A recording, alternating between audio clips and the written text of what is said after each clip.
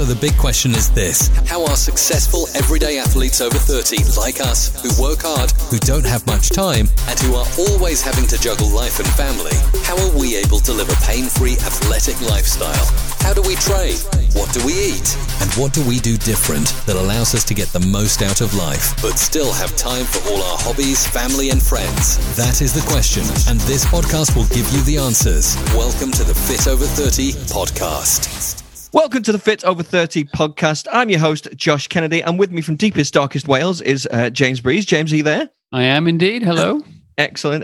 But much more importantly, with me today is a man who never fails to inspire me, blow my mind. He's been on the podcast so many times now that I think he should probably get his own little guest segment, really.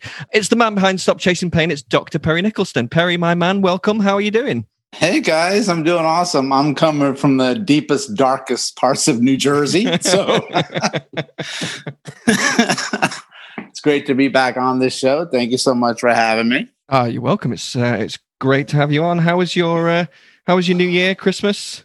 It was great. You know, I mean, everybody's doing the best they can, I guess, right? Absolutely. We had a chat off air and we were all a little bit miserable, weren't we? It was like talking about how messed up the world currently is and politics and all sorts of stuff. So let's try and be, we'll try our best to be positive and happy, shall we, guys?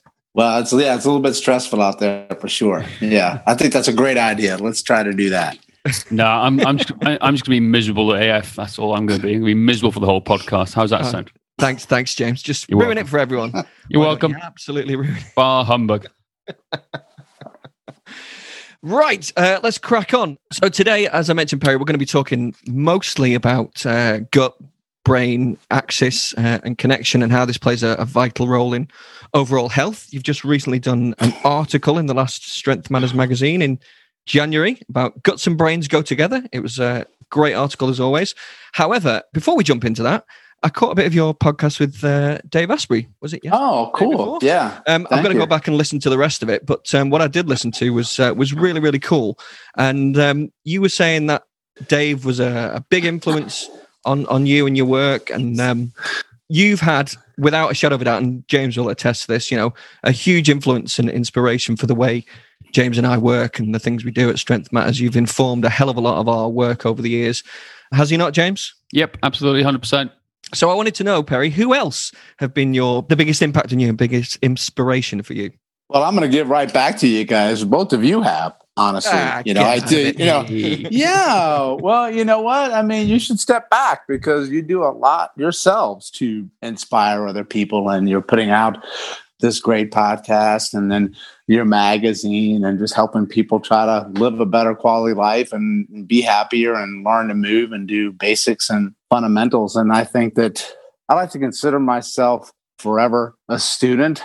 I learn from all different disciplines, all different types of people, and all different levels. That's the best way. All different levels as well. That's something that I try to teach people, is that the further you go along, you feel like, I need to learn from like the experts and the gurus. And I'm like, it's a lot to be said for going back and, working with people that are just beginning, because I read a quote somewhere that I loved. It was, I forgot the exact way that it went, but it's great when you work with novices because they don't know what can't be done yet, which means that when you go further along, people always give these parameters on you of what's possible and what's impossible.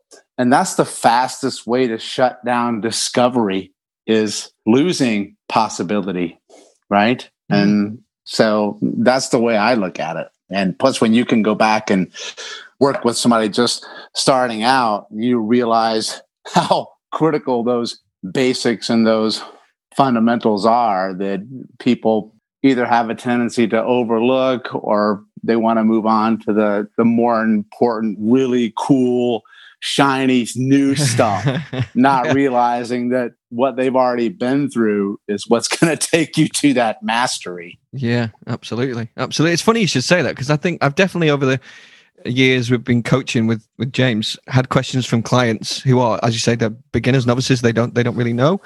But this made me go, oh, you know what? I haven't thought about it like that before. I'm going to have to go away and do some research and come back to you on that. And it just, as you say, it opens up your eyes, another perspective. It's something I call the curse of knowledge. Perry, I've heard you mention this before. We've had conversations about this before, about certain different things. But like I said, it is. I totally agree with you. There is something amazing when you work with a complete novice, because they do. It's so fun. The look in their face. Like, we've got a couple of people at the moment who are doing strength training for the first ever time. And they're like, oh my God, I feel so great for doing this. Or they're discovering something new about nutrition. It's the look on their face and the buzz and the excitement they get that you kind of forget. And I'm kind of getting more of a kick out of that at the moment, actually. And you're right. There's a lot of people who have what I call the curse of knowledge, when they're so well educated, they've done so much over the years, but sometimes they forget what it's like to be back at the beginning and be a novice. And sometimes they're so far away from their own knowledge that they struggle to help these new people again sometimes. And that's what we try and bring ourselves back to every single time. It's like, what's it like for a beginner? How do we make this as simple as possible for a beginner to do things? So, but yeah, no, I'm with you on that front, 100%. Yeah, well said. I agree with you on that one for sure. We have so much information out there, but very little knowledge. That's not the same thing. And the further you get along, the more complicated you make everything. And then, when you try to explain what you know to somebody who's just beginning, they look at you like you're a Martian. They don't know what you're talking about, even though to you, it seems very simple and very basic. And we covered that before we started recording, that a basic and fundamental to you might be like rocket surgery to somebody else, because your parameters of basics and fundamentals have changed the further you go along. Absolutely. Yeah. Absolutely. So I always practice that. So I studied martial arts for decades. So I always go back to basics and fundamental movements that I do every single day, because that's the foundation for all of my more complicated things that I want to put together later. Yeah, cool. I think we're all former martial artists on this podcast, right? Yeah, I think so. Well, I say Krav Maga is not technically a martial art, but isn't it? What's it classed as if it's not? Self-defense system. Is that not pretty much the same? We kind of, if we get into now, we're getting to the particular specifics now. Yeah, there'll be particularly purists out there who will argue differently, I guarantee you. I apologize to Krav Maga purists. Nothing to come back on that, James? No? Okay. Nothing at all. Just you're on your own. Thought you might want to defend Krav Maga there. Anyway, Yes, we are all martial artists. I would one day, I've said this to you before, James, you still haven't helped me, get back to jiu-jitsu. When the world opens up again, perhaps, we'll do that. Anyway, talking about keeping things simple, the whole gut-brain axis that we're going to be talking about can be a complicated subject. So Perry, I rely on you to keep this as simple as possible, make it easy for people. Before we go into that, I thought it might be good if you touch on your body ecosystem hierarchy, explain what that is and then where the gut falls within that. Oh, sure. Yeah. Well, nothing's more terrifying than the idea of unlimited possibilities. That's one of my favorite quotes. And that's what it's like with the human body in relationship to why we may get sick or why have pain. It could be for so many reasons. It's overwhelming. You're like, I don't even know where to start, but you have to start somewhere, right? From some framework. And sometimes you get it right, sometimes you get it wrong, but at least you have a place to start from. So over the course of I think it's been 23 years now in healthcare of trying to figure out why people stay in chronic pain or we get all these autoimmune diseases, and even going through my own autoimmune disease of why it's such a struggle. I was trying to put this map together, a landscape together of the body. And I came up with something that's worked very well for me over the course of the last 5 years since I was first diagnosed with my autoimmune disease and my quest to recover from that. And I call it the body ecosystem hierarchy. And basically, let me explain what that means. So the ecosystem is a very important word because that means everything in an ecosystem, like nature, works together, not against each other. And you can't isolate a single thing in nature because something is always influenced by something else in nature. And it's the same thing with the body, where we have all of these systems in our body, from the digestive system to the nervous system to the immune system to the musculoskeletal system. And then what we tend to do is break those things down into individual components and just study those systems and become experts in individual systems. And meanwhile, we forget that no such thing exists. You can't just study the musculoskeletal system because it doesn't work by itself. And it's about interactions and relationships, and no system in the body ever works alone. And when you get an injury to one, there's never just an injury to one. It's all of them. And if you want to heal, you need to see how all of them are working together. So the important thing there is about interactions and relationships and with the ecosystem. And we'll talk about that in a moment between, okay, well, I've got my gut, which are my intestines, my small intestine, my large intestine, and my stomach. And people are going to say, what in the world does that have to do with my brain? It's in my head. It's got everything to do with it. Because first of all, your body doesn't know it has a brain and a stomach. It just knows that it's one thing. So they're not separated, even though they are in textbooks and on paper and stuff like that. Yeah. And a hierarchy means it's a tiered system of importance. And basically, what I try to tell people is that every system in your body is important. Otherwise, it wouldn't be there. Like, nature's pretty smart. Whatever you believe in this cosmic universe that put you together is an intelligence to it. And it never puts anything in you by accident, even though we might not know what it's there for or why it's doing what it's doing. But it also leads me back to one of my favorite quotes, is that the human body's under no obligation to make sense to you. Like, it really doesn't care. It doesn't care whether you understand why it chose to do this to your foot or your ankle or anything else. Yeah. Like the tough cookies. So the hierarchy is basically a tiered system that I've put together based on my experience of every system is important, but some are a little bit more important than others in relationship to one thing. So when you study the body and you study the brain and you study all these different systems, there's really only one goal that your body has every day, and it's not happiness and joy. It's don't die, and that's a good day. Survival is the name of the game. If you're not dead today, then it's a good day, regardless of if you're happy or not, because then we'll worry about happiness tomorrow, because at least you're still breathing. So my hierarchy is based on that if you have a problem with a body system, if something goes wrong with that system, then the more likely it is for you to die faster. If that's the case, then it becomes, in my viewpoint, it becomes more important to your body overall, because it says to itself, listen, guys, I appreciate that the ankle hurts and it really sucks, but you can live with an ankle that sucks, but you ain't going to last long if your liver goes. So the liver is way more important than your damn ankle. And what it does in my world is that your body will sacrifice the ankle in any way, shape, or form in order to protect your liver. That's basically the approach that I do. Yeah. And then it takes from this point, it takes from that point to feed the more important systems. And once you look at it like that, you're thinking, okay, well, if I know these systems don't want to die, then what do they need to do working together to make sure that doesn't happen? And that's kind of where I focus now, on a lot less musculoskeletal stuff. Like, okay, my knee hurts and my back hurts and my elbow hurts and stuff like that.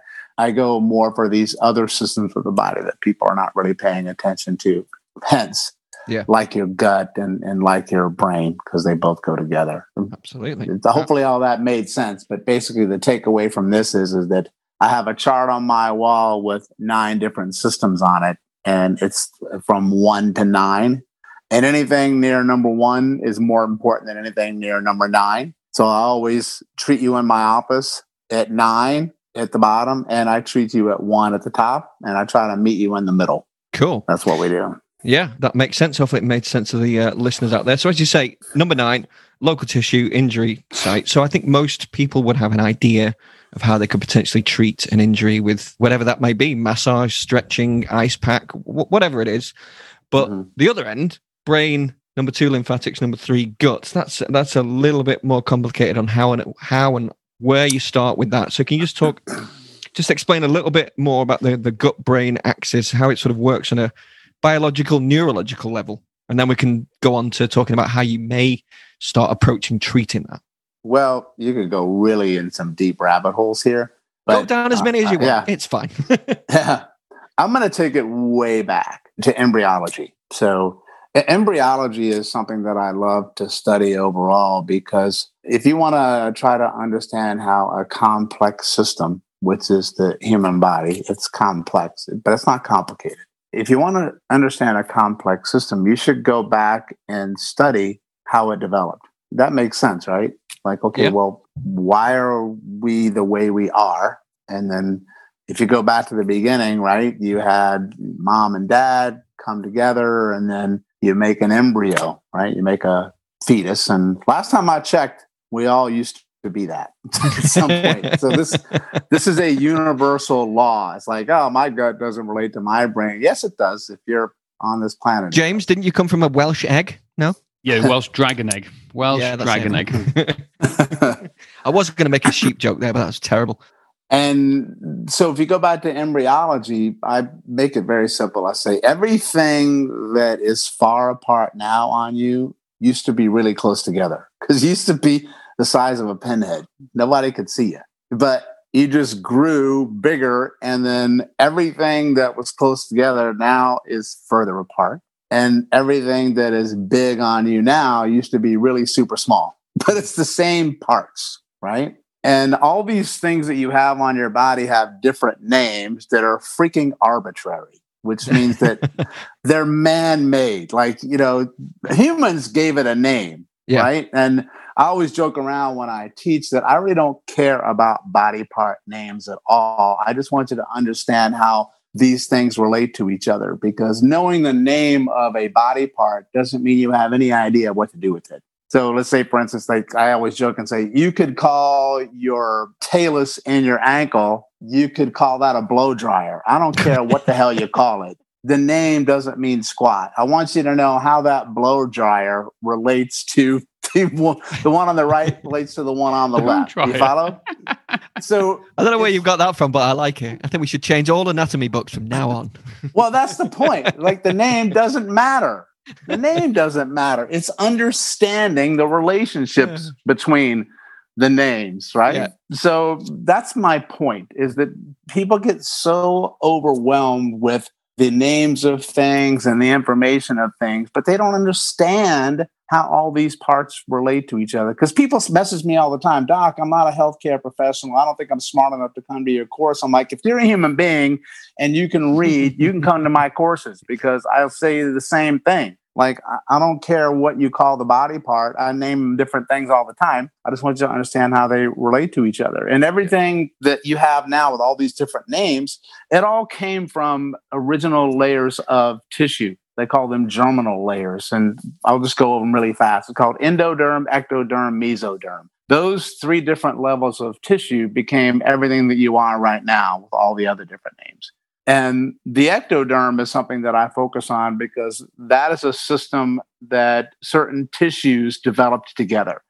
And if they develop together, they have a very, very close relationship to each other. So the ectoderm includes your skin. So your skin is part of your ectoderm.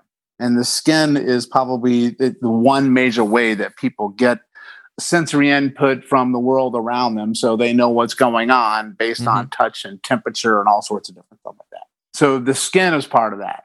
Your brain, your nervous system is part of the ectoderm.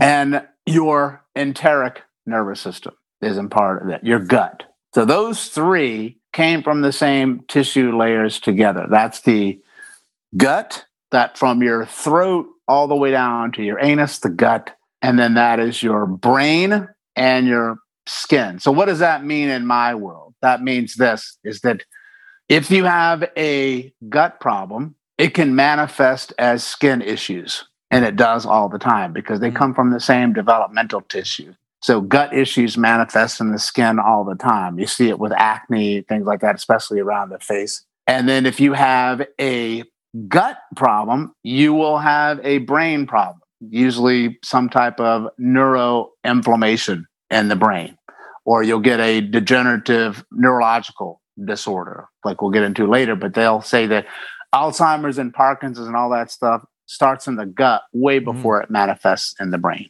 So brain problems that are chronic like that are gut problems. And then it can go the other way around. Brain problems can influence the gut. So I know that if I have skin issues, I'm probably dealing with an underlying gut issue. If I'm dealing with an underlying gut issue, I'm probably dealing with an underlying brain issue at the same time. So when I see unhealthy skin, I'm thinking unhealthy brain, unhealthy gut.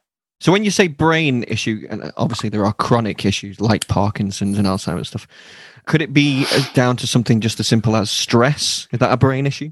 Yeah, I'm just talking about like brain inflammation. They call that neuroinflammation. And, that's very prevalent in the world today, chronic inflammation. They call it invisible inflammation because it resides in your body for years, if not decades, and you don't realize it's there until you all of a sudden wake up with a autoimmune disease, or you slowly start to deteriorate and you get tiredness, fatigue, lethargy, brain fog, all sorts of different things like that. So you get a lot of toxicity in the brain at the same time as from the gut. And what's interesting is that when you look at the brain and you look at movement, we use sensory input that comes into the body to help us orient ourselves in the world, in the environment. So sensory input is like smell, sight, sound, touch, right? So that's why if touch on the skin is such a powerful way to help heal somebody, but also orient you to, okay, don't touch that hot stove again. So you learn through sensory input. And sensory input is what drives motor output, which means you're only going to move as well as that you can sense the world around you and inside of you. They call that exteroception. Exteroception is the outside world. Interoception will be your inside sense of self that way. And then if you get more accurate sensory information, then you have more reliable data to orient yourself in the world, because you can sense more, you can sense different, you can feel different. So you have more information to work with. Does that make sense? Right? Yeah. So that's why sensory input is so great. That's why taking your shoes off and going with bare feet, it changes how you move and it changes your brain and it makes you more stable, because you get a lot of sensory input from the ground into your whole body and into your brain when you take the shoes off, because you can feel things more. So that's why touch is such a powerful therapeutic tool. But what's interesting is that when you look at sensory input, the enteric nervous system, which is going to be from your throat, your mouth, all the way down to your anus, that's the largest surface area of the body exposed to the outside world, is from the enteric nervous system, not your skin. I mean, it's by far more of your body is exposed to the world through your gut than anything else. So that's how you can influence your nervous system, and then you can influence movement so much more by what you do with your enteric nervous system, which is your gut. Now, in my world, that's why working with your abdomen or your organs or your stomach or your lungs or your throat makes a huge difference on your pain and how you move. And think about this for a second. Like, what you stick in your mouth, right, for food, that's the only thing that your brain has to work with your body has to work with in order to give you the nutrients that you need to create new cells and regenerate old ones. Like, that's it. Yeah. So what you put in there really freaking matters. So you got to make sure that, first of all, you're actually putting something in there, because a lot of people just don't eat, and then they starve and they don't give themselves enough fuel. Which is something we're discovering, right, James? Yeah, massively. Yeah, we talked about this offline. We're seeing two sides of the spectrum: people who are chronically undereating or people who are chronically overeating. Both sexes. And there's no moderation in the middle, like always. That's a very common one. I did the overeating one for myself most of my life, because I came from the world of bodybuilding, and I've been pushing iron since I was 14 years old. And I've come from the golden era. Like, I grew up in the 80s, when it was, bodybuilding was just all about at that time. I mean, calories, and all these sorts of different things. And then I was eating 6, 7, 8 times a day, even when I didn't want to eat, because as a bodybuilder, you're always told, don't skip a meal or you're going to lose all your muscle, right? And so you need to feed the engine. And at the time, I really wasn't worried about the caliber of the calories. I just wanted a lot of calories. So they were junk calories. And at the time, for me, there was those atrocious shakes that they used to make then. Yeah, so I overate most of my life, which was feeding my inflammation. That's why when you guys listen to my podcast that I did with Dave Asprey, just when I got my autoimmune disease about 5 years ago, that's when I ventured into intermittent fasting, which is where I would go about 16 hours without any food, which was very hard for me to do mentally because I'm so clicked off that every 3 hours I have to eat something whether I want to or not. And once I got over the psychological aspect of that, it was transformational in relationship to me for what I needed at the time in relationship to that. And then, I never looked back. But then you also have the opposite of where people are restricting calories so much that they don't have the basic amount of fuel that they need for their body to just function. Yeah, 100%. Hey, I got a question. Just talking about real world examples now of the skin gut connection, and I'm going to give one example from me personally, and then something I know I'm working with one of our clients with at the moment. So I'll give an example today. I have really flaky skin around my mustache, and I know what I get this from. I have an intolerance to dairy, tomatoes, and wheat. And I stuff my face with pizza on the weekend. That's it. And then 2-3 days later, it flares up around this. Can you tell the listeners a little bit more about why it flares up around the face and certain things and telltale signs you can tell when you look at someone's face? You introduced me to this idea a few years ago, but I think it'd be good to come from you to say, look, key telltale real world signs of there might be something to do with your gut that's impacting you with your skin, and you need to do something about it. Yeah, that's a great one. I'd love to. This one I really get excited about because I want to preface it to say that I've studied a lot of different disciplines over the years, from Eastern medicine and Western medicine. So I do a lot of things also in Ayurvedic medicine. They all complement each other quite well, right? And you can see manifestations of irritations in the body, especially from an Eastern medicine perspective, on the skin, but particularly around the face. So the face reveals, depending on the location on the face, possible irritations in organ systems of your body. And whenever you have an irritation to a particular organ system, it can reflex back and cause irritation on the corresponding location on the face. And it can manifest as like a rash, redness, like acne. Actually, you can get growths there like moles. You can get deep lines, wrinkles. All things will begin to manifest around an area when you have an irritation.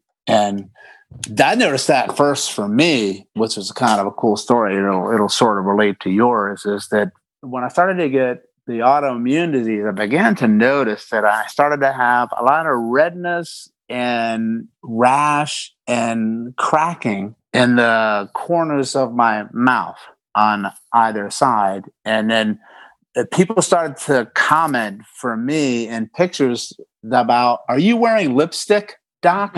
Because my lips were really red, like cherry red. And I'm like, holy cow, it does look like I'm wearing lipstick, and I was like, why would that be?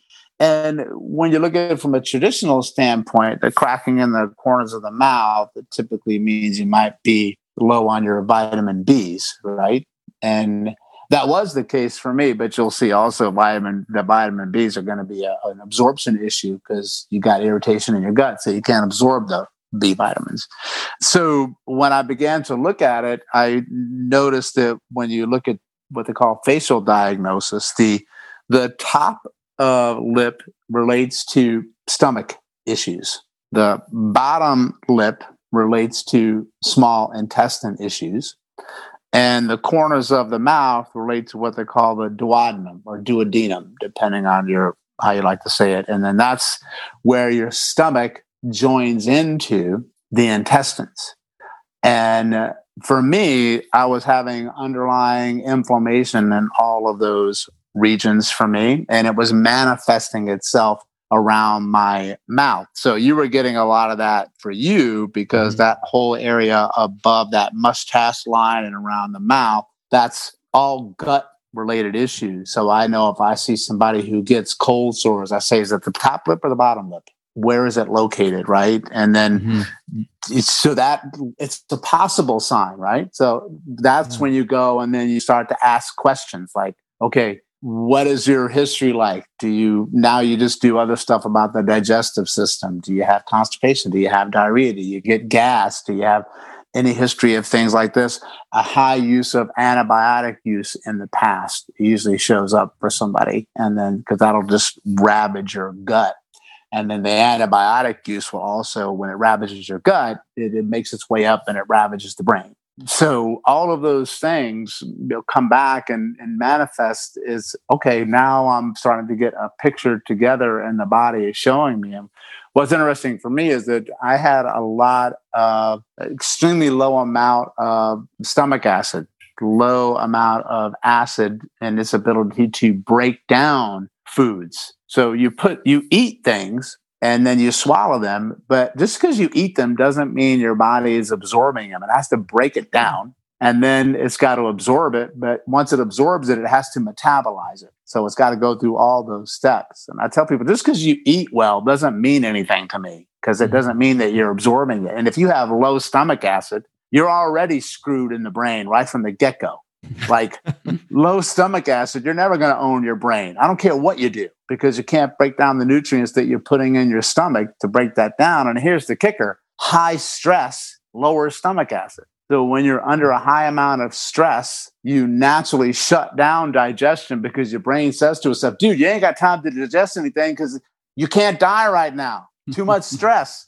So it shuts down digestion. And it decreases stomach acid, and it gets really, really low in that standpoint. And that's one of the things that leads to a lot of people getting chronic inflammation, because when you can't break down that food, guess where the food stays? It stays inside of you, and it putrefies and it rots and it ferments, and you become highly acidic. You become highly inflamed, and then you start to break down your body. And then people that starve themselves also put themselves under more stress because you're not giving your body what it needs to survive. So you're putting yourself under stress because you're not eating enough. If you eat too much, you're putting yourself under stress because now you don't have enough stomach acid to break down the extra food that you're putting into your system, right? So that's why one of the first fundamental things that I always try to assess on people is that how their stomach acid levels are and what their digestion history is like. And then I was like that for most of my life without realizing it, but my body was showing me these signs. And so when you know how to look for these places on the face, you can really start to spot possible things. I always joke around with people because you know how some people like to look at people's posture or look at their gait patterns when they're trying to help them figure stuff out. Like, I don't look at that crap because that's low on the totem pole for me. I'm going to look at your face first. So I'm going to look at your face because your face is going to tell me what your organs are doing. And your organs are way more important than your gait pattern in relationship to that. Because I know if your organs have inflammation, it's going to change how you walk, right? Does that make sense? So if you've got inflammation in your gut or your intestines, it's going to change how you move your arms, it's going to change how you move your legs. So I'm not saying that gait is not important. Of course it's important. But in my world, it's not is as important as the other ones because I'm inserting that into my hierarchy. So gait for me is number 8 on my list of 1 through 9 because gait is going to come down to like some musculoskeletal issues. It will be brain as well, but it's low down here. And then for me, I know gut sits up at number 3. So if I'm going to look at your gait, I will look at your gait, but I'm also going to look at the organs. And I know when I put my treatment plan together, I'm going to say to myself, it's more important for me to get your gut online first, because that's going to make a bigger change to your gait pattern than me just going after your gait pattern. Does that make sense? Yeah, 100%. Yeah, absolutely. Perry, so here's just a very quick, because this is one of the most common things I see, just me with friends, family, clients, and stuff like that here now. So having seen that and heard that, you tell me about this a few years ago, and I look at the same thing. I look at people's face and I look at the quality of their skin, the color in their skin, everything that goes with it. So with people, because this is very common, who have a rash around their mustache lip or down the sides of their nose, like flaky skin or like red rashes here, what's your advice to them? What would you ask them to do if they've never heard of this thing before? Where was the irritation? On their nose? On the down the sides of their nose and on the top lip, like along the top lip. Yeah. So when you're looking at the nose, the bridge of the nose also relates to your stomach. So usually, and so the nose, the bridge of the nose will relate to your stomach. The tip of your nose, a red nose tip, like Rudolph the Red-Nosed Reindeer, is heart. So I know I need to look at heart issues there. The corners of the nostrils, where they flare, they get flaky or things right at the nostrils, where the nostrils join the cheek, that's bronchi, that's lung. But here's the interesting thing: in Eastern medicine, if you got gut problems, stomach problems, large intestine problems, you got lung problems. Those two systems always go together. So I would always be looking at the digestive system at that standpoint. And in my world, it typically means usually two things: not enough stomach acid in the system, low amounts of stomach acid. Number two, very low digestive enzymes, pancreatic enzymes, in order to be able to break down food as well. So low stomach acid, low digestive enzymes in the system. So I'll usually start to have people begin to experiment with helping those and then see what changes. But you also have to keep in mind that, they could be under so much stress in their life, and then that stress is causing the systems to shut down, right? I mean, because remember, when you're under stress and you got so much in your life, you feel that knot in your stomach, that tension in your stomach, right? You just feel gutted. Especially when you get something highly emotional for yourself, you feel it right there. And then the emotional center in my work resides in the gut. So if you have a lot of trauma, a lot of shock in your system, for me, all shock and trauma resides in the abdomen. That's where it goes. And then I'll look at that, and then I usually know they probably have to do some techniques to decrease stress or do what we call vagus nerve stimulation, because the vagus nerve is the primary nerve that connects the brain to the gut and the gut to the brain. That's the axis that these communicate with each other. And when you stimulate the vagus nerve, you actually increase the production of stomach acid. So vagus nerve stimulation increases stomach acid production. Cool. If there's people at home who can't do that themselves, they don't have access to people with the same knowledge as you, do you recommend techniques they can do themselves, or maybe some type of supplementation?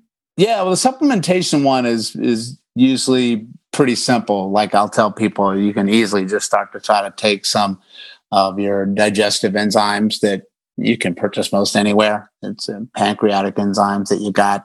And then if you start to take those, notice the differences that you feel. And then you can actually start to experiment with taking some stomach acid. It's called hydrochloric acid, HCl, that you can begin to do. But you have to be careful with that, because you never want to take more acid if you actually have an ulcer, because it can irritate the ulcer. And you don't want to take it if you have an underlying infection called H. pylori. H. pylori, you don't want to take it, but you have that as well. So some people don't realize that they have that. So that's why I always tell them to first start off with the digestive enzymes, because you should be okay either way when you take those. Mm-hmm. And then you can start to do some stuff for the vagus nerve. One of the best ways to stimulate the vagus nerve is, one, to start to breathe more from your diaphragm.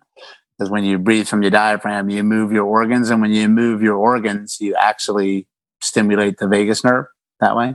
Or you start to do abdominal massage. You just start to massage around the abdomen, like you would. You're like, how should you massage it? Just like you massage your shoulder. It's just the same thing. It's just in your abdomen. It's no different. You just start to rub it any way you want, circles back and forth, up and down. And I tell people to put a little bit of a heat on the abdomen, nice hot water bottle on there, moist heat pack on there, anything on there for a few minutes and do a little bit of massage in there. That might be very helpful. Cool. But the biggest thing is for people is that the awareness, because I tell people you can't change something until you're aware of it. And that's what I try to focus on here is that, okay, people not knowing this information and then now they become aware of it. And then knowing that, okay, now I've got some places that I can look or steps that I can take. Because it's very hard for me to give individual personalized advice to people because everybody is different. There's no universal thing for everyone. And so I usually tell them, this is the biggest thing, is the awareness that it can be an issue. And then now you can go down the rabbit hole of figuring out what you might need to do about it. That's awesome. Well, I've got to, sorry, Josh. Can I ask another question, Josh? Or are you gonna? Can I just say, just shut up, James. Before we go on to that, do you reckon there's any? Because I was going to ask about the vagus nerve as well, but we've covered that, which is great. But is there any way we can put a link to any blogs or perhaps any videos and stuff, just so on the podcast notes, just so people can get an idea of how best to, say, stimulate the vagus nerve, just to help people as much as we can. That possible, guys? We can do it. Perry, have you got any good links you can send us? Well, I'm actually going to be have a new course coming out this year on the vagus nerve. Oh, there we go. Look at that. So, I didn't even know that. Because, people have wanted to, people are talking a lot about the vagus nerve right now, and there's a lot of information out there. So I'm going to put something out and show people stuff they've probably never seen before because they want to know what I do for people for the vagus nerve. So I'm like, okay, well, I'll show you.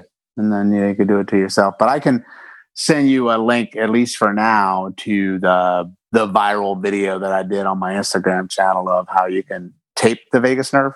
Yeah, that would be helpful. Yeah. Do some kinesiology tape on the vagus nerve to at least start there. And then, we can send you more information about the course. Yeah, that'd be definitely. awesome. It's just because, people out there listening, they're probably like, what the hell is the vagus nerve? I don't know where to start. So I just want to try and help them as much as possible.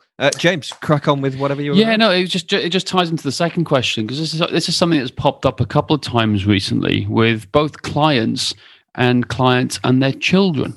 So both examples are female. So let me prerequisite this now. One's late 30s, early 40s, and the other is a teenage girl, 14, 15. They're getting acne along the side of their jaw and down the side of their neck. So that's the first thing. They're getting like spots, proper whiteheads down the side of their jawline. I think it's on the left side, they said. I think on both of them for some reason. And then down the side of the neck. So we talked about the face and what happens around the face. But what about acne down the side of the jaw and around here? Does it relate to anything in Eastern medicine? Or what's your recommendations there, Perry? Well, the cheek itself, like redness around the cheeks, and it may go into the jaw, but you might be crossing over to a different system here. So I'll talk about that in a second. But the cheek itself is usually representative of underlying lung issues for people.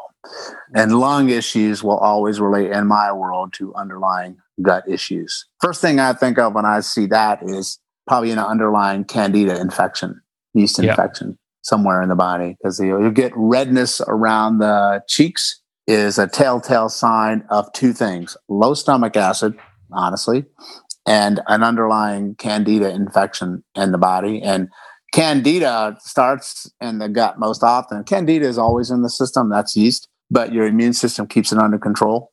But when you have low stomach acid, you're very prone to yeast overgrowth because you can't kill it. And so it usually creeps its way up and it makes its way into the lungs. I know because I had it there. But also when you get a lot of issues like that with the gut and the lungs, then you start to get compromised in your lymphatic system. So your lymphatic system, to me, in my hierarchy, is number 2. It sits above the gut. And the lymphatic system is the sewage system, detoxification system of your body. It's also a part of your immune system. And its job is to get rid of bad stuff: viruses, bacteria, parasites, fungus, metabolic waste, cellular waste, cancer, any bad stuff you don't want in your system that needs to get out. The lymphatic system is a big part of that. And most of your lymphatic system is in your gut. So if your gut becomes overloaded and overburdened, the lymphatic system becomes overloaded and overburdened, and you get backup in your lymphatics. and then the pipes become clogged because basically you're just living in your own sewage waste. And then you can manifest that up in the head and the neck because one of the largest places you have lymphatics is from the neck up. So you've got huge amount that has to drain there in the neck and from the brain. So people that get stuck in the lymphatics at the neck, it'll start to manifest in the drainage points that come down the side of the neck and up underneath the jawline and in the face, because then you get backflow of lymph at the top. So the important lesson that I think people need to take away from here is it's never just one thing. And that's why it can become overwhelming and why a lot of people get lost, because people don't put these systems together like I'm talking about here, because it's very isolated. So this relates to this, relates to that. And it's really not as difficult as it sounds once you understand how the body systems work together. And then it's just finding that underlying piece. So if I find, like in this case for you, with these people here, you can't just rub stuff on the face and wash the face and assume it's going to fix it. It's not, because it's not a face issue. It's not even an underlying skin issue. It's a deeper issue with the lymphatic system, a deeper issue with the digestive system, which will then manifest and work its way towards the hormonal system, because most of the hormones in your body have to get synthesized through the liver, and the liver dumps most of the lymph in your system as well. So if the liver becomes compromised, lymph becomes compromised. If lymph becomes compromised, then hormones become compromised. So it's just like step. But it still comes down to the same underlying thing of, okay, what do you do first? In my world, knowing that I've got the hierarchy, right? So if in my world, if you came in to see me with that, I know that lymphatic is number 2 on my list of 1 through 9. So I would go after lymphatic stuff. And then I know gut is number 3. So then I would go after gut stuff. And it would still come back to the same things that I told you about before of, okay, well, maybe they need stomach acid or digestive enzymes and things like that. Okay. So what I want people to walk away with is, like, anytime that you see stuff manifest on the skin or on the skin, it's never just a skin issue. The skin is just revealing something that's deeper. Mm. And when you understand how important the role of the gut is, and then the gut's relationship to the brain, then that's why I when I talk to people about nutrition, the first obligation of nutrition, first of all, is to stop eating like crap, right? And then people say, well, what does that mean? You already know what it means, right? I think Dan John put it nicely: stop eating like a TV commercial and a kid, grow up and eat like you're supposed to eat. And it's very straightforward. It's not rocket science, right? So you get that, but then you have to make sure that, okay, so stop putting the bad stuff in, and then make sure that you can break down and absorb the stuff that you do put in. So I always come at it and think most people have a poorly functioning digestive system. Why? Because it's been neglected probably for most of their life because of the stuff that they've been putting into it. Or 2, people are under so much stress all the time that they're shutting that system down. They're starting to break their system down through stress. Do you think issues like that are more prevalent nowadays, or is it just that we know more? I don't think that we know more, honestly, because I think it's just becoming more prevalent from that one. Because see, here's the thing, that most people are walking around with all this underlying inflammation in their system. They just don't know it. Yeah. And that's called chronic disease. Chronic disease is chronic inflammation. And we've just become accustomed to being a society that looks like crap and feels like crap. I'm tired, I'm fatigued, I'm lethargic, I've got this disease, I got that disease, and we just think it's normal. It's not normal. It's common, but it's not normal. You're not supposed to be falling apart. You're not supposed to be getting older bullshit. Like, that's not supposed to happen when you get older. So if somebody tells you that, I always tell people, you need a new doctor. If they say that it's just because you're getting older, you need to leave quick, fast, and in a hurry. And it's just that now the pendulum is swinging. There's so much more stress in the world because of the pandemic and the social stress, right? The social stress in and of itself is probably one of the things that's kicking off some of this underlying inflammation. So everything was already there. Yeah.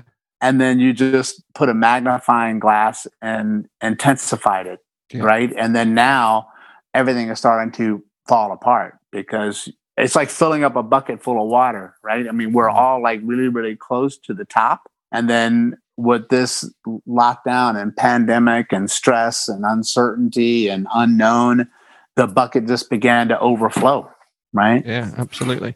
But I think perhaps, maybe it's partly the people I follow on Twitter. I don't know. But I think maybe one thing the pandemic has done is perhaps make people more aware of having a healthy microbiome and immune system, because I'm seeing more and more people talk about how important the immune system is in terms of obviously fighting COVID and everything. And, 80% of your immune system lives in the gut, right, Perry? Yeah, that's true. 70, 80% of your immune system resides in your gut. I mean, that is pretty fantastic if you think about that. So if you have a gut issue, you're going to have an immune system issue. And if you have an immune system issue, you're going to have an inflammation issue. So you might want to really be cognizant of what kind of stuff you stick in your mouth, right? That's going to be your fuel source for you. Absolutely. So start reducing stress, put better stuff in your mouth. Maybe start looking at some, as you say, we'll share links on this, some gut massage, daily movement, drink more water, perhaps take some enzymes, and then you might start to be in a bit of a better place. Well, you know what, man, it's about basics and fundamentals. And I go back to that all the time. Like how well you master the basics and the fundamentals influences how well you do everything else after that. So what I'm discovering in my world, and even in relationship to movement, is that people have forgotten or don't do the basics and the fundamentals. And they're doing all these other things, which is great. But if you've skipped those other things, you're not going to get the same results. And the case in point is this one. Like, I was joking before, but I'm not joking. Like, I don't care what you're trying to do to fix your brain. You can do all the brain activation drills you want. But if you have low stomach acid, you're only going to get so far because you can't overcome that block. Like, that's big. Like, if you miss that, 90% of the shit you do next ain't going to make any difference. That's what I want people to understand. And that's a basic in the fundamentals that most people don't know about. And it might not be, here's the thing, guys, it might not be an issue. And that's a good thing. I call it a checklist. If you go on an airplane, you know that airplane can't take off until the pilot goes through his checklist every single time it lands. And every single time it needs to take off, it's got to do the checklist all the time. If everything on the list checks off, your likelihood of going down in flames decreases significantly, right?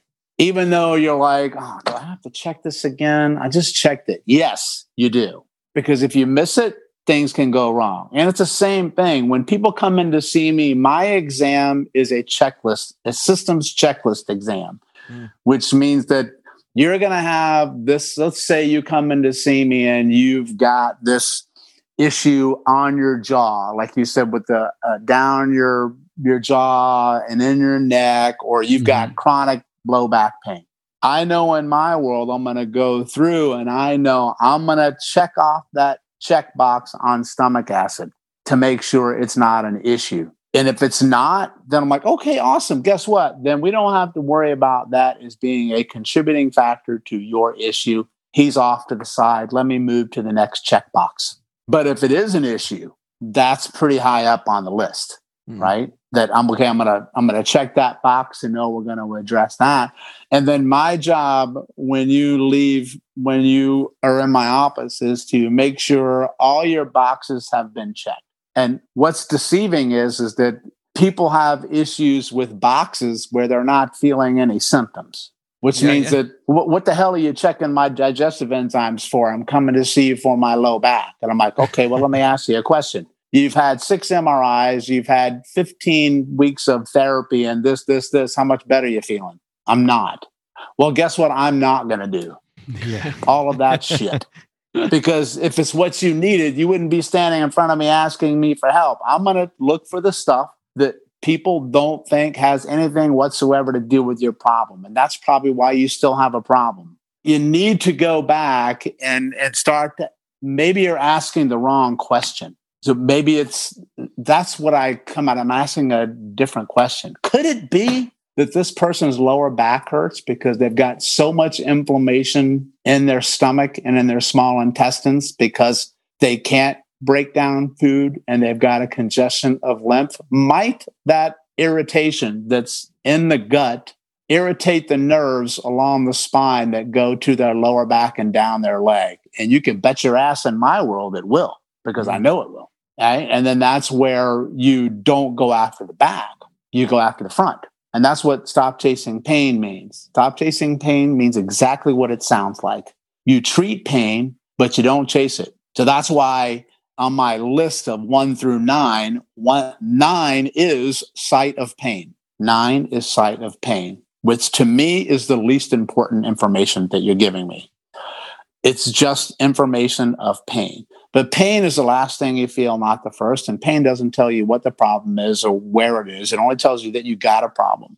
So I know in my world, if you have a long-standing pain issue at number 9, it's impossible to have that unless you've had an issue with 1 through 8 first. So I do both. I treat you at 9 because you expect me to treat you at 9, but I also start at the top at number 1. And number 1 is the brain. And I know that you can't help the brain unless you help what at the same time? The gut. So does that make sense? So when you have to look at it like that, right? And that's what I've been trying to do for 23 years, is just step back and think to myself, why does the body do what it, there's got to be a reason it's doing what it's doing. You're not there just to have me shut it down what it's doing. I need to try to understand what it's doing. And because there's a reason for it.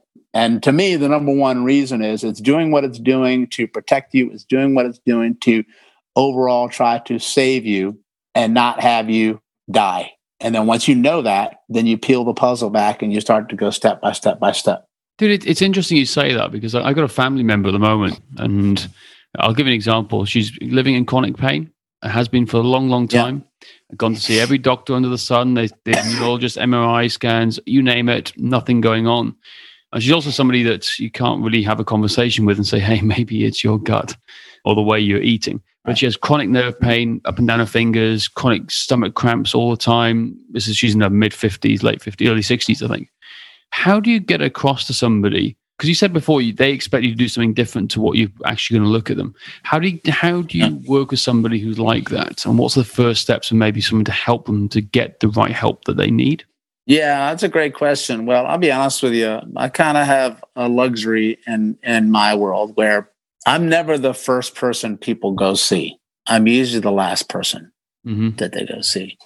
So, people have tried the traditional approaches and traditional routes and stuff like that. And because they work too, right? I mean, the therapies that are out there in the world of medicine, they do a lot of great things for people, and they help a lot of people too, right? And so you're going to go and try to do what is supposed to work. And then if it works, well, then that's awesome. Thumbs up. Everything's great. And then hopefully you won't have to worry about it again. Or if it comes back, you may have to go and you just get caught in this loop. But when those things no longer work and you're still suffering and you've lost hope, you open your mind up to things that are a little bit more crazy because you're like, the normal ain't working. There's got to be something else, and I'm missing here. So then your suffering has a way of kicking off being open to different things. And by the time somebody comes in to see me, you already know you're not getting what you've typically gotten at that standpoint.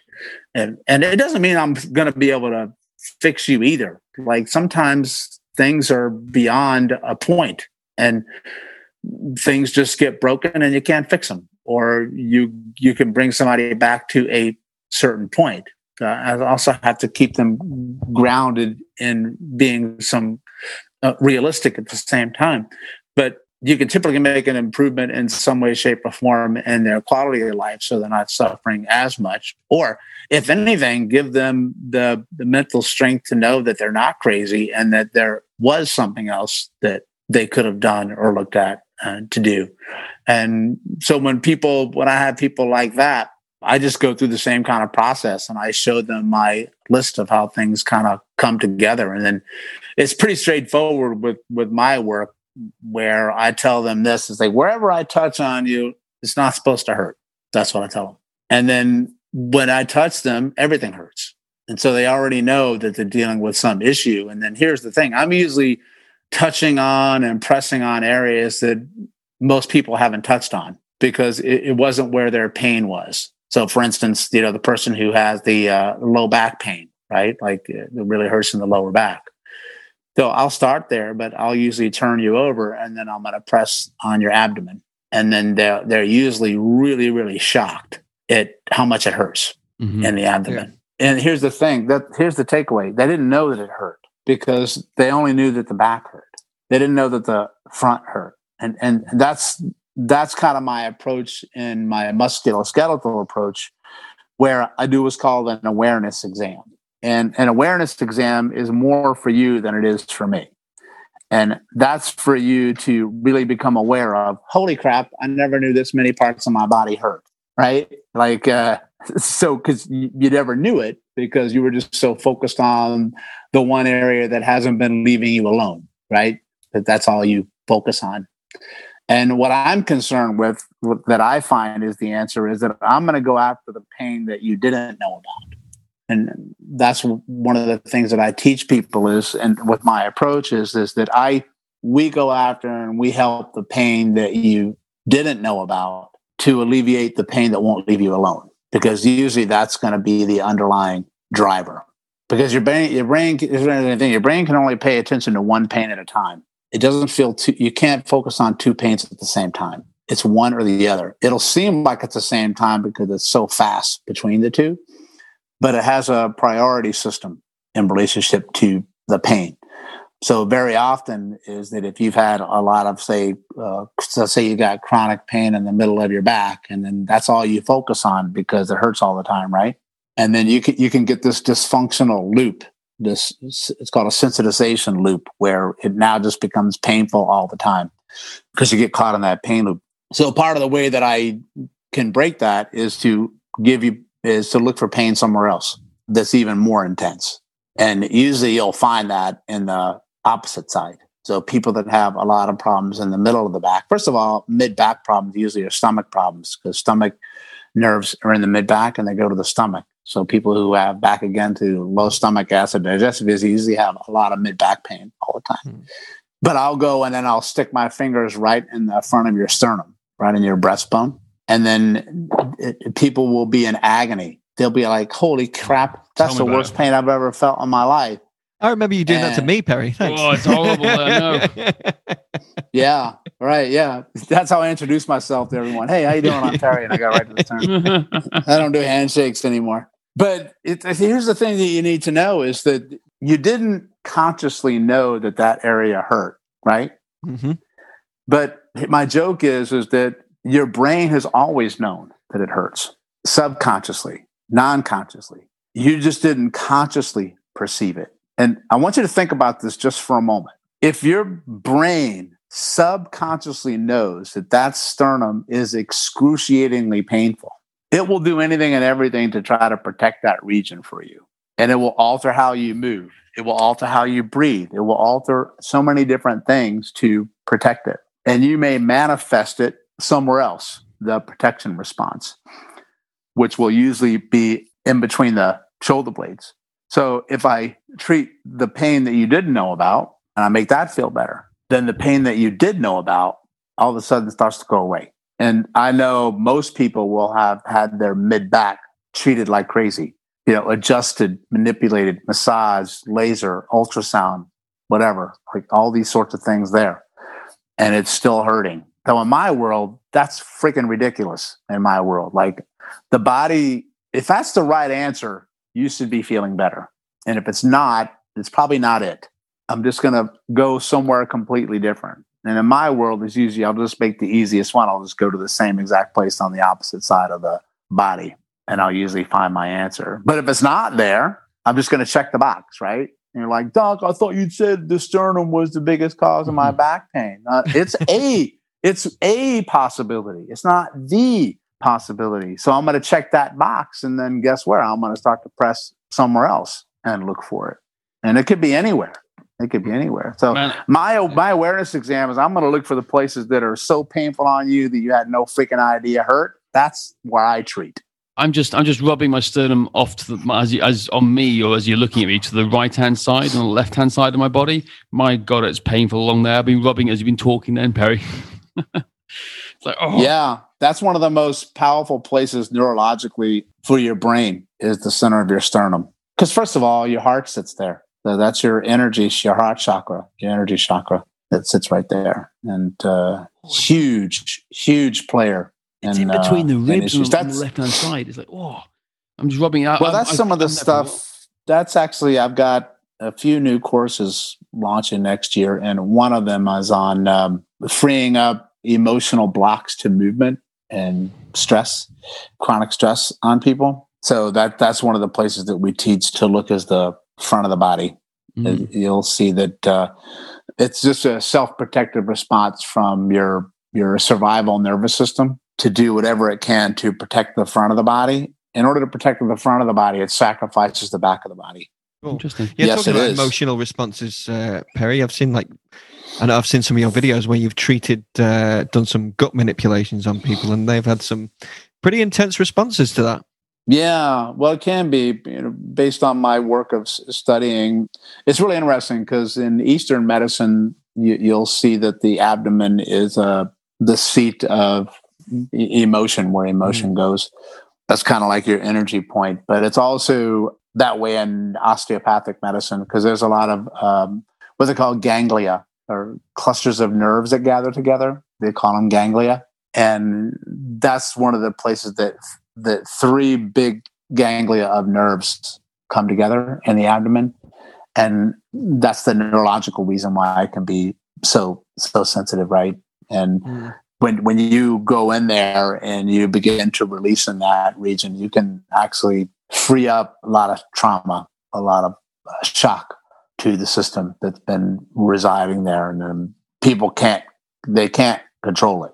But when you get it and you release it, it's something that you can't stop, and it's very, very, very powerful. That area between the bottom of the sternum and your navel is some of the most important regions of the body in relationship to healing. It just so happens to be the enteric nervous system. Yeah, exactly. Because I'm sure at one time or another, everyone out there will have felt the old butterflies in their stomach, or talk about gut instinct. Well, that's why a lot of right. That's emotion exactly lies what right in there, man.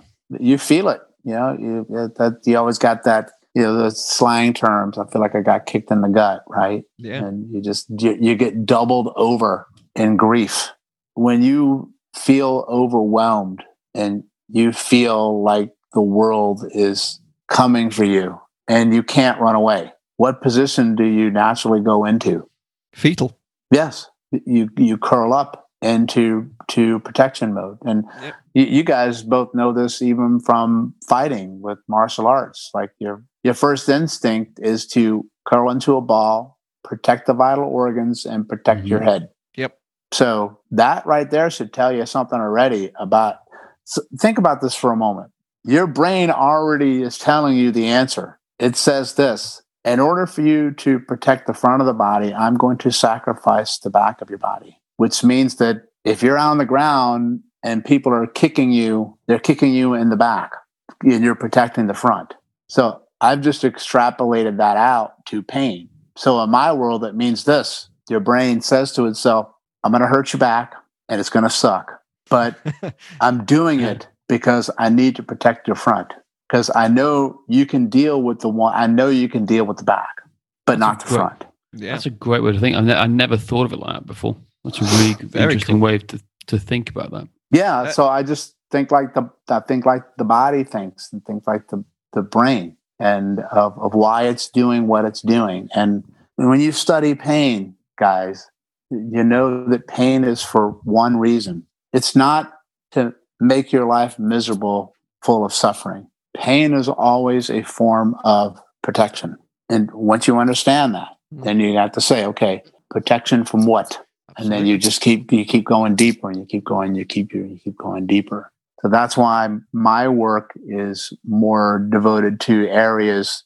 Listen, people already know where it freaking hurts when they come in to see you.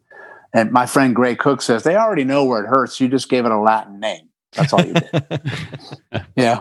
Which means, your biceps brachii, triceps, whatever. You just gave us some big fancy name. And I'm going to go back and say, you mean your blow dryer hurts, right? Like the same arbitrary BS names. They don't mean anything.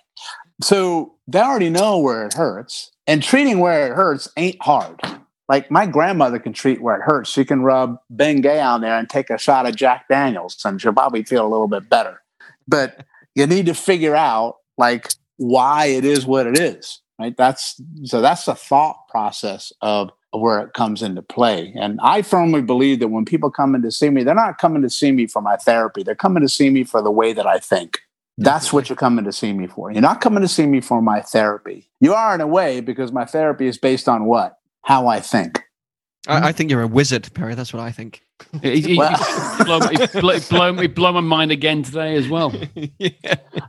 I get really emotional about these things because I've been through a lot personally in my life, and the world has sent a lot of people to me who seem to be going through a lot of the same thing. And my own suffering and my journey have taught me lessons that I've been blessed to be able to share with others, and hopefully being able to help them. I'm always trying to learn. I don't have all of the answers, but I can tell you the one thing that gives me the most joy is really trying to understand the body and see why it's doing what it's doing, and finding that answer, and not coming from a point of just attacking whatever strategy it's using to protect itself. Cool. Well, you've, like I said at the start, you've certainly had an impact and influence on James and I. That's for sure. And I'm going to. I don't know how much I call you a wizard from now on, mate. Well, I don't know how much I said today made any sense to anyone, but we had a great time. Peek inside how I think. Yeah, it's been epic. I didn't have to talk much, and I love it when podcasts happen like that. It's great. No, it's been great. Like it's been on so many different levels. Thanks, Perry. Like, it blew my mind again. Like it's been, like every time I learn something new from you, and today I've learned something. Yeah, lots of things. I think is the best way to describe it. I need to digest it myself with my digestive enzymes. To this podcast numerous times over, I think. You picked a good word there. Just digest it. Make sure you take your enzymes. Yeah, exactly. Exactly. If you are a human being out there, as Perry said, listening to this, you better start following him. StopChasingPain.com. Are you Stop Chasing Pain on Instagram as well?